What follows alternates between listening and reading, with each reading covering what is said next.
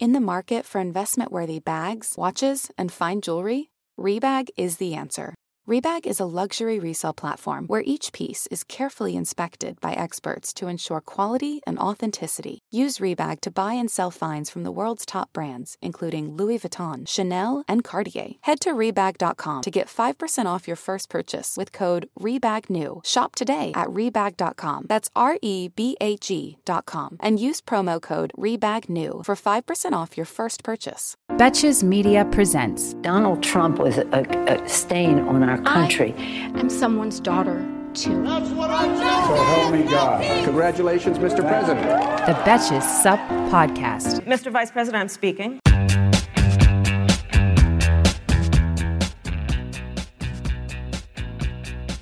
Hello, I'm Amanda Duberman. I'm Elise Morales. And I'm Millie Tamaris. And this is the Betches Up Podcast, where C-SPAN meets the group chat to help you process and laugh at the biggest topics in U.S. news and politics. Happy Vaccine Eligibility Day for all of us officially. Elise, I heard you're getting vaxxed tomorrow. I'm getting vaxxed tomorrow. I will be taking a casual stroll to my local Walgreens pharmacy, and I'm going to get vaxxed. You found one just at your local Walgreens? Yes, because they opened up eligibility yesterday, and I had saved a very important tweet that is the difference between me having a vaccine appointment and a lot of other people having difficulty getting an appointment, which is that I saved this tweet from a couple of days ago. Mm-hmm. That had the pages for Rite Aid, Walgreens, and CVS and all of their appointments. So as soon as I saw that, I booted up the old laptop, and it's like getting sneakers or like concert tickets. Oh, totally. Yeah. It was totally like getting the MyChem tickets. That now guess what? Getting now a no one lip kit. Yeah. Now no one's going to see My Chemical Romance reunion. Nobody. Fuck you. Fuck Ticketmaster for not letting me get the goddamn tickets. Sorry. How was your second dose, Millie? My second dose. So yeah, I was super nervous because like they're like, you gotta go to the same site, whatever. I went to the, and I have a phobia of needles. So I was so scared. And I'm like, at the like National Guard site, there's so many things going on. So on this thing, it was like kind of open, like there was no curtains or anything. And I'm just like, you're going to have to distract me, blah, blah, blah, and this and that. And I was like so anxious and stuff. And she's like, okay. And then we're just talking. And then she's like, okay, I'm done. And I'm like, wait, you did it already? And she's like, yeah, you want another one? And I was like, vaccine line humor. Yeah, she's like, you want another one? I'll give you another one. I'm like, oh my God, that's so they've probably just been able to like practice their tight 1 minute for weeks now. Exactly. She's like, every time someone says that, I say, you want another one? And I'm like, okay, well, she's got it. And wait, why were you more scared? Were you this scared for the first dose? I feel like, I just feel like the first dose, I was in a cubicle that was covered with curtains. And there was another person in that same thing getting vaccinated. There are like 5 employees in this little cubicle. And like, I was talking to 2 other people while this girl was. So I was just more distracted. And this one was way more open and less people. And it was in like Brownsville, like in another part of town. And I didn't feel anything. I think the symptoms, like the side effects were rough the first night, but then, I mean, I definitely partied the next night. Oh, incredible. That's perfect. That's very good to know. I went with my friend. I met her at a bar and I was like, yeah, like I'm operating at a 60%. And she's like, that's great, Millie. You at a 60 is everyone else is 100. Yeah, Millie imperceptibly altered to everyone else. Yeah. But you, it's 60%. How does it feel to be 95% protected from COVID? I can't imagine what it's going to feel like. In 2 weeks. Yeah, true. I just feel like, my arm still kind of hurts, but like, the chills or whatever is gone, but like my arm is super sore still. But I just kind of feel like I feel great. And I'm like, yes. And then I'm seeing all my friends. I'm like, yes. But then I'm seeing like the CDC directors like, there's impending doom. This is not over. We still have so much. And I'm just like, is this ever going to, or like, there's still like people shaming, like, or not shaming, but it's like, why are people hanging out with their friends? And like, I just feel like it's just gonna be a while. So it's just like, yes, like I see hope, but then there's so many people clouding shit, and there's so many facts too that it's like, can I be hopeful about this thing? I don't know. Yeah, I do feel like a lot of it, you know, I think the public health message in general, like there's a lot of conversations to be had where it's like, it does feel like things are more hopeful now. Obviously, we're getting vaccinated. You've been vaccinated. I have my appointment tomorrow. Things are better. So it's hard to like place what you should think about, and we're going to talk more about it, but I know as a just average citizen, sometimes it's hard to place like what the CDC is saying versus what we're hearing about the vaccine and how good it is and how quickly we're vaccinating people. And so it's like, there's really, and this has been a problem throughout COVID, but there's no clear messaging. So it's hard to know what you think about anything. And then also like the vaccination rules themselves were confusing. And like in one state you can get it because you smoke, but in another state you can't. And like, I don't know. I had a friend who got vaccinated because he just, when they asked him why he wanted the vaccine, he said health. And they gave it to him. They don't care. Yeah. I'm glad they opened it up to New York, because I was seeing over the weekend that at Javits, in the city, which is like the huge vaccination site, there were just thousands of unclaimed appointments. And I even saw a couple of blue checks tweeting, and they probably shouldn't have, like, nobody asked me what my comorbidity was, which is not good. But at the same time, it's like, well, somebody needs these doses. And then luckily, you know, the next day, our governor said, all right, starting tomorrow. It was getting to be like that in New York. Like, again, my friend who just said health was in New York, which is like, I didn't realize that you could just say, I'm getting it for my health, and they'll give it to you. What other reason? I want to fuck. Yeah, I know. My friend was like, okay, so I'm getting the vaccine. He's talking to my other friend. He's like, I'm getting the vaccine. And you told me to say I'm a teacher.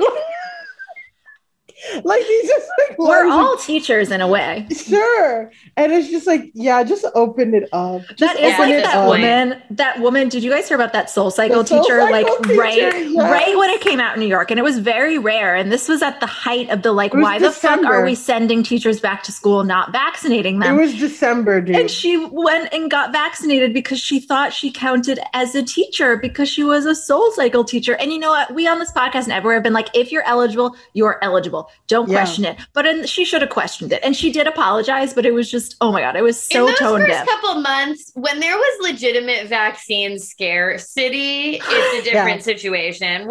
She went to a neighborhood nowhere near where she lived. She went to like Harlem or the Bronx. The thing too about her is like, fine, whatever. Why are you publishing? Why are you letting people know? That's the thing that got me. And I feel like we have to talk about like the effects of being this culture. I guess we haven't really talked about it or reconciled with like pre-pandemic Instagram culture is like really blasting your wins and your L's and your vacations and your this and your that. And then dramatically shifting into this thing where, you know, we shouldn't be gathering. We shouldn't be, but like we are. And like, you can't post about anything or like this and that or going to see family. Don't post like, and it's just like this dramatic shift like that. We haven't really reconciled with as a culture, as like millennials, as though it is interesting to see people caught in the fire of like, but I thought I'm supposed to tell everybody about every single vacation I'm going to and make everyone jealous of me.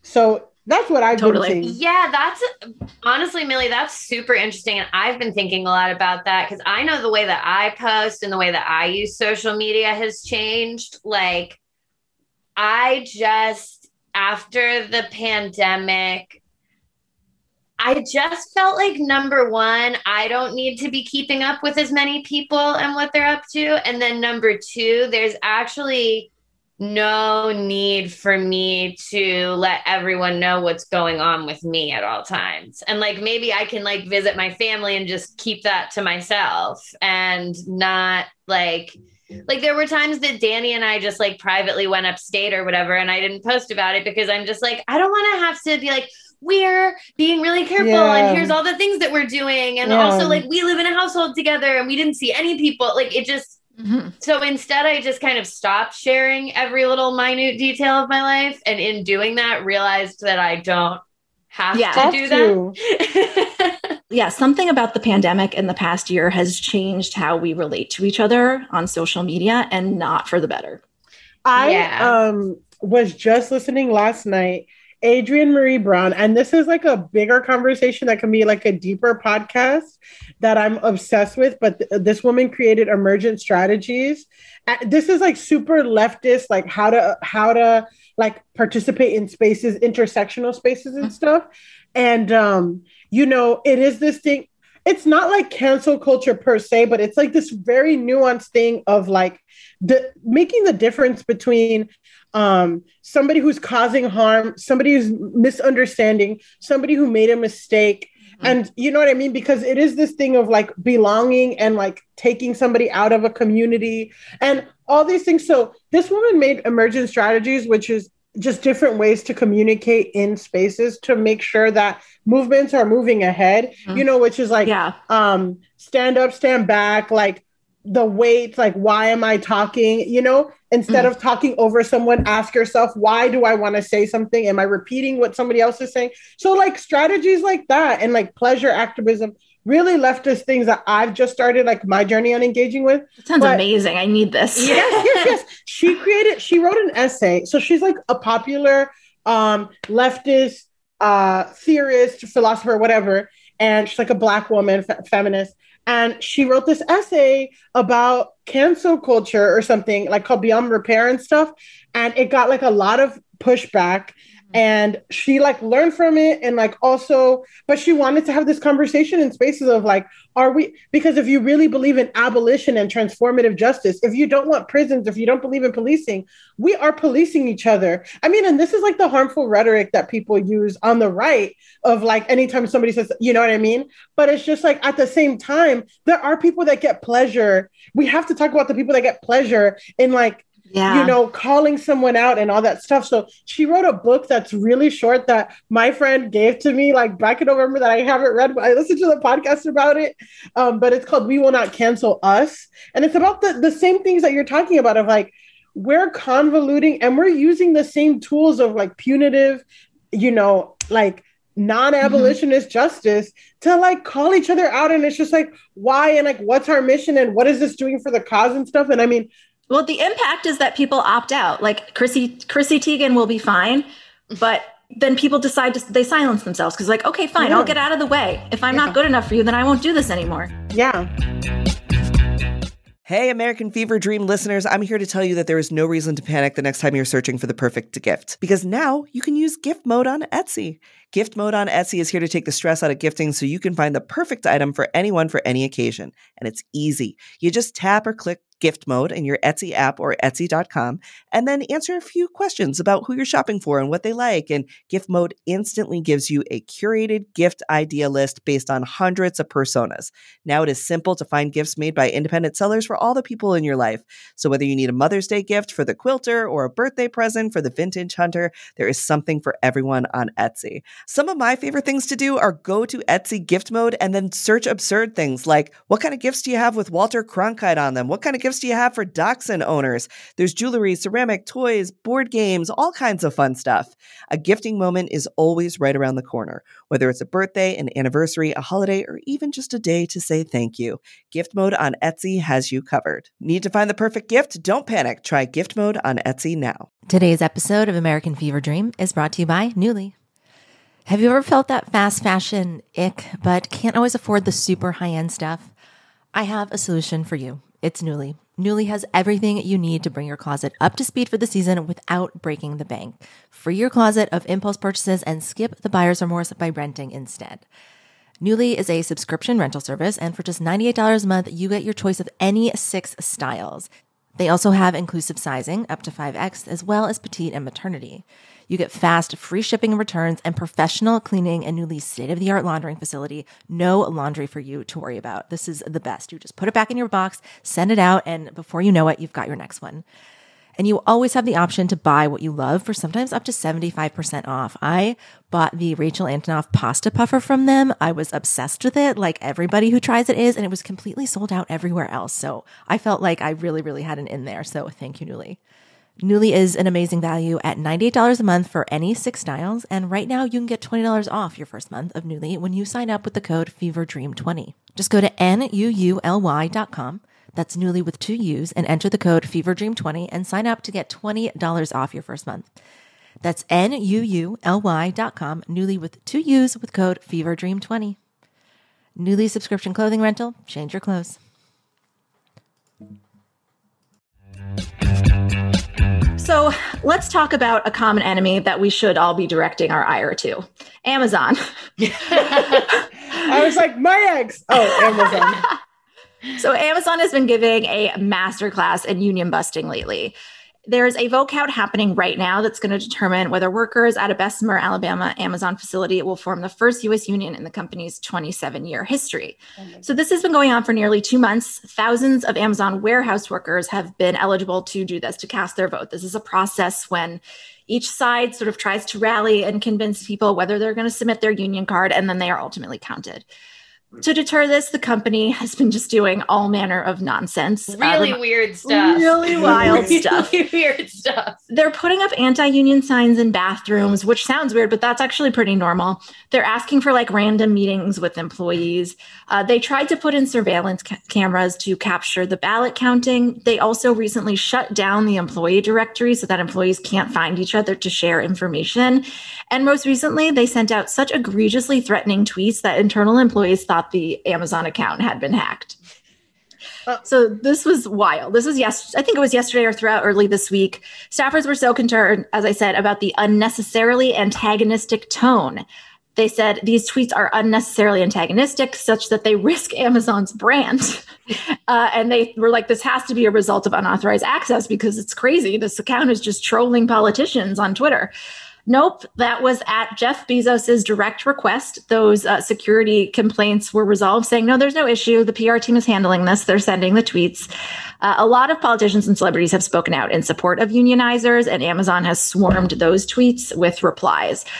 They're really fixated on correcting the record about whether people pee in bottles that work there. And they seem to be good place to be as a company. Really good place. If Betches had to make a statement that was like, no one is peeing in bottles here. The rumors about people peeing in bottles are exaggerated. Only some people have done that. And that was their choice. Yeah, and they chose to do it. So do you know what I did think recently? The Betches office is one of those. Well, actually, no, our new office does have its own bathroom, thankfully. But a lot of like small businesses in New York have offices where you all use like a communal bathroom. You need a key. Yeah. And I was like, damn, I've been having my own bathroom for a year at work. I can never go back to using a key to use the bathroom. But at Amazon, here's what you have to do at Amazon. So the union effort is really focused on working conditions. And that's important because Amazon is trying to flag all of the good benefits it provides. Amazon does have a floor rate of $15 an hour. But like, you can't pay people to work in conditions like this. So Amazon warehouse workers, they work 10-hour shifts. They get 2 30-minute breaks during that. But these facilities are so big. I don't know how big they are. It wouldn't be a number that registers anyway. They're massive, like football fields. Think about a facility that could hold all of Amazon's stuff. Crap that you get in 2 days. Paper towels, all of that huge shit. And so you only get 2 30-minute breaks. It takes at least 15 minutes to get to some of these bathrooms. So that's your entire break. So of course, no wonder people are peeing in bottles. And when Amazon denied that people were peeing in bottles, a report came out of an Amazon email going out to employees asking them to cease peeing in bottles. So they were recognizing that they were peeing in bottles, and also they were having issues with all manner of excrement being left in certain devices because people can't use the bathroom, and delivery people, especially during the height of COVID, had nowhere to go to use the facilities. Yeah, and they have tons bathroom. of packages. I mean, we're the ones always like, where's my Amazon package? Those people are under huge amounts of pressure. And it's also like, this is another thing.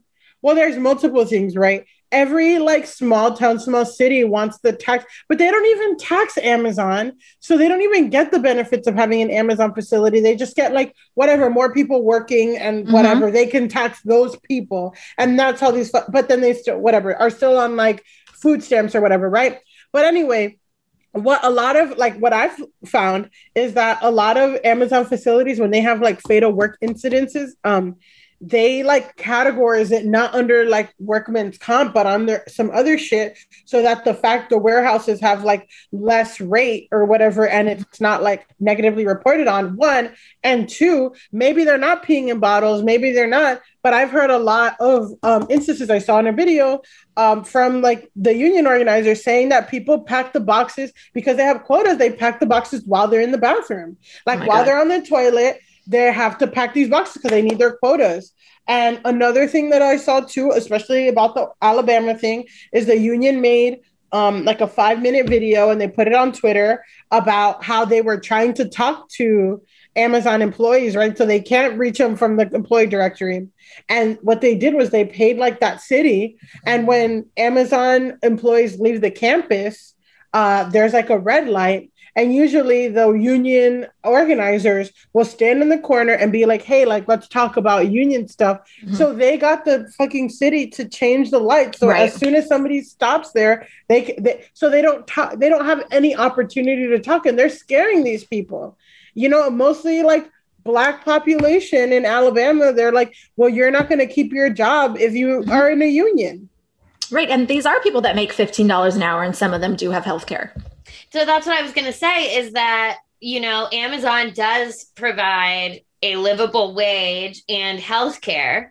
And because we don't guarantee those things at the federal level, Amazon is allowed to use those things to scare people not into unionizing. So if we had Medicare for all, and if we had a federal guarantee of $15 minimum wage, then Amazon wouldn't be able to say, well, we're not going to be able to pay you $15 an hour anymore, or give you healthcare anymore because you unionize. So it's like, yeah, they provide these basic things, but the reason we need to provide those from our government is so basic shit like this is not used as a cudgel to stop workers from asking for other basic shit. Right. Yeah, that's such a good point. So what is the outcome of this likely to be? It seems that the vote could go either way. Some of the union busting attempts have been really successful. They're designed to be. The poor conditions probably aren't universal across every facility. So people that are making $15 an hour who don't have complaints would probably be reluctant to sign on to a move seen as antagonistic to their employer. If they're like, they can't afford to lose their job or lose income. And it's fucked up that Amazon has put them in this position, but this is common when union efforts happen. So advocates are managing expectations for that reason, but they're noting that even if this attempt fails, there will be others. Just the concept of unionizing Amazon getting this much attention and support is a huge win. Yesterday, Bernie Sanders was down there with Killer Mike. There are so many celebrities on this. One funny tweet that Amazon replied to was Elizabeth Warren just complaining about how they don't pay enough taxes. And they responded, you make the rules, we just follow them. Oh my God. Who do we think is tweeting? Oh my God. It's just Jeff. Yeah, like, is it Jeff Bezos? Who's because it seems personal. Like, it's somebody that hates themselves right now. No, it's not an intern. Not an intern. This is someone who has a personal. That's the thing that people forget. And like, I can't speak too much. Let's just say that I belong to a social media manager's secret group, secret forum that all the brand managers of like major brands in America are there, right? There are some fucking stupid people. There are some fucking stupid people. Yes. That I'm just like, how, and it's just like, yeah, we forget like those people have jobs. Like, and they're not like entry level.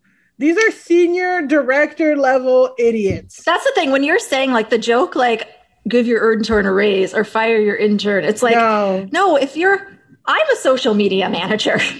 Yeah, no, like, and a lot of these. And I should be, if I fucked up like that, I would be disciplined like somebody at my level, not like an intern. No, they go through 5 rounds of reviews. Some tweets go through several rounds of reviews, and they have like canned things that they say. Like, it's so much more. Like, the intern thing is giving the company way too much credit. Yeah, exactly. It lets companies be like, oh, I don't know, the intern did it. It was the Burger King intern. It was like, no, the dude at the top approved that Burger King. Yeah, because also these tweets, like, they were like arguing with people and stuff. So it has to be someone who's at a level where they're allowed to say whatever they want on this account. Yeah. Which is why I'm like, is it Jeff Bezos or the new weird CEO that they just appointed? Or like, I bet it is them dictating and just being like, because Bezos is like, you're not going hard enough. You're not being threatening enough. Like, we need to go hard on this. They were yelling at AOC. What is he losing? Like, what, he's not going to have another, like, you have so much. It's like, it's insane. It's a sickness. It's like, why do you need this much? And I don't even know if they're asking for more money. They're just asking to have more time to pee. Amen. Here's my thing. I say for all workplaces, unlimited time to pee. Maybe I'm a leftist. Maybe I'm a communist, socialist, whatever. Don't let your Cuban family hear that, Elise. I know. I guess I'm Fidel, but what I'm saying is unlimited time to pee. Yeah. On that, I wanted to ask, do you guys have any, and this is also complicated when we're talking about Amazon alternatives. I feel like it's Amazon's fault that they're so shitty. Like, some people, it's kind of like gets into the territory of like demanding everybody be vegan. It's like, yeah, I can not use Amazon because I can go down to my bodega and buy paper towels. I have the time. I don't have to drive there. I can pay an extra $1. I am able-bodied, but not everybody has like all of those factors. Some people need, like, it's just a convenience that they can't give up in order to live their lives. But have you guys made an effort to switch off Amazon for anything in particular? Do you have any recommendations? There's a smaller, like, if you live in New York City, there's like Shop NYC where you can purchase things and they'll deliver them, like groceries kind of thing. I mean, honestly, the thing that I struggle with is like, groceries and stuff like that, I'll do locally. It's just honestly electronics, like, or something like that. Those are hard, or like a phone case. That's hard for me to get, especially because I'm Team Samsung. That's hard for me. It's hard for me to get nearby, like, or a camera or something is more difficult for me to get in my area without traveling getting in a car for 30 minutes or getting on a subway and going across. So that's what makes it difficult. But there are tons of, I try to do Target, and it's just like crazy that, like, is Walmart the more ethical? I know. I was just thinking that it's like, okay, we want you to go out and shop, but at Walmart. Yeah, sometimes I feel the same way. I like Thrive Market for like paper towels and all that stuff. I found them to have good prices, and they also are like they have eco-friendly stuff. So I've switched over to Thrive Market for some stuff. They've got like, I'll do like price comparisons, but I like Thrive Market. And then for books, I use bookshop.org, which like gives money back to indie bookstores and stuff like that. And they basically have everything. It doesn't ship as quickly as Amazon, but rarely am I like, I need a book this instant. I don't have enough unread books on my shelf. Yeah, I actually am going to switch to a Kindle because thinking about what I order most off Amazon, it is books. I guess now we can sort of go out and buy books, but everybody would just read about a cool book that's going to help you with your anxiety. And you're like, okay. And you buy it right away. Yeah. So I switched that. I also just switched all of my pet stuff over to Chewy. I don't know if Chewy is. Oh, I do pet stuff on Chewy too. I don't know why I waited so long to do that, but I just switched over all of my like subscribe and save and put everything on a plan so that they're based in Florida. Oh, dope. Really? And I don't know if they're an ethical company. I don't know anything about Chewy, but I haven't heard anything bad about Chewy. Yeah, from what I've seen, it's definitely the better alternative to Amazon, and everything comes just as fast. Like they definitely do the 2-day shipping for pet stuff. So like if you just got a puppy and you think that Amazon is the only way to get that stuff fast, you can definitely use Chewy. We'll try to I'll probably try to gather some more resources don't buy clothes and share at them. Amazon. You don't need to buy clothes on Amazon. People buy clothes on Amazon and they're all ugly. Just go somewhere else. Literally anywhere. Go to Target. Go to Target. Like clothes you definitely don't need on Amazon. Just say and that. Just also, you can also just be mindful of your consumption overall. Like exactly. I found when I started doing that, like, okay, I need to put so much demand on the planet all the time. And I decided, no, my Amazon consumption went way down because I just don't need as many objects. But obviously there are conveniences that some of them can be redirected. Some of them can't. Where you can make the effort, you should. Where you can't, you do. Honestly, though, I go to my local dollar store a lot. Yeah. Which dollar stores are their own kind of evil. True. But yeah, so evil. There's no ethical consumption in capitalism. Preach. 1 and 2, but I do go like dollar stores have a lot of shit, like cleaning products, paper towels, all that stuff, and they're cheaper. It's just like, like literally probably a charger I won't get on I'll get a charger at the dollar store, it'll break in 2 days. But like everything else, the dollar store's a lot. Yeah, it's like all environmental things. It's like we can only make a little dent, and like it's not our problem that there are these unethical monsters and they need to be held responsible. Yeah. And so they need to pay taxes. Yeah, they need to pay some fucking taxes, please. Of course, and they always respond to those tweets like, we pay this much in income tax. It's like, sir, we know there are many types of taxes. I paid $2,200 for my fucking taxes. Amazon needs to pay. Yeah, come on, Jeff. Cough it up. In 2020, that's so messed up.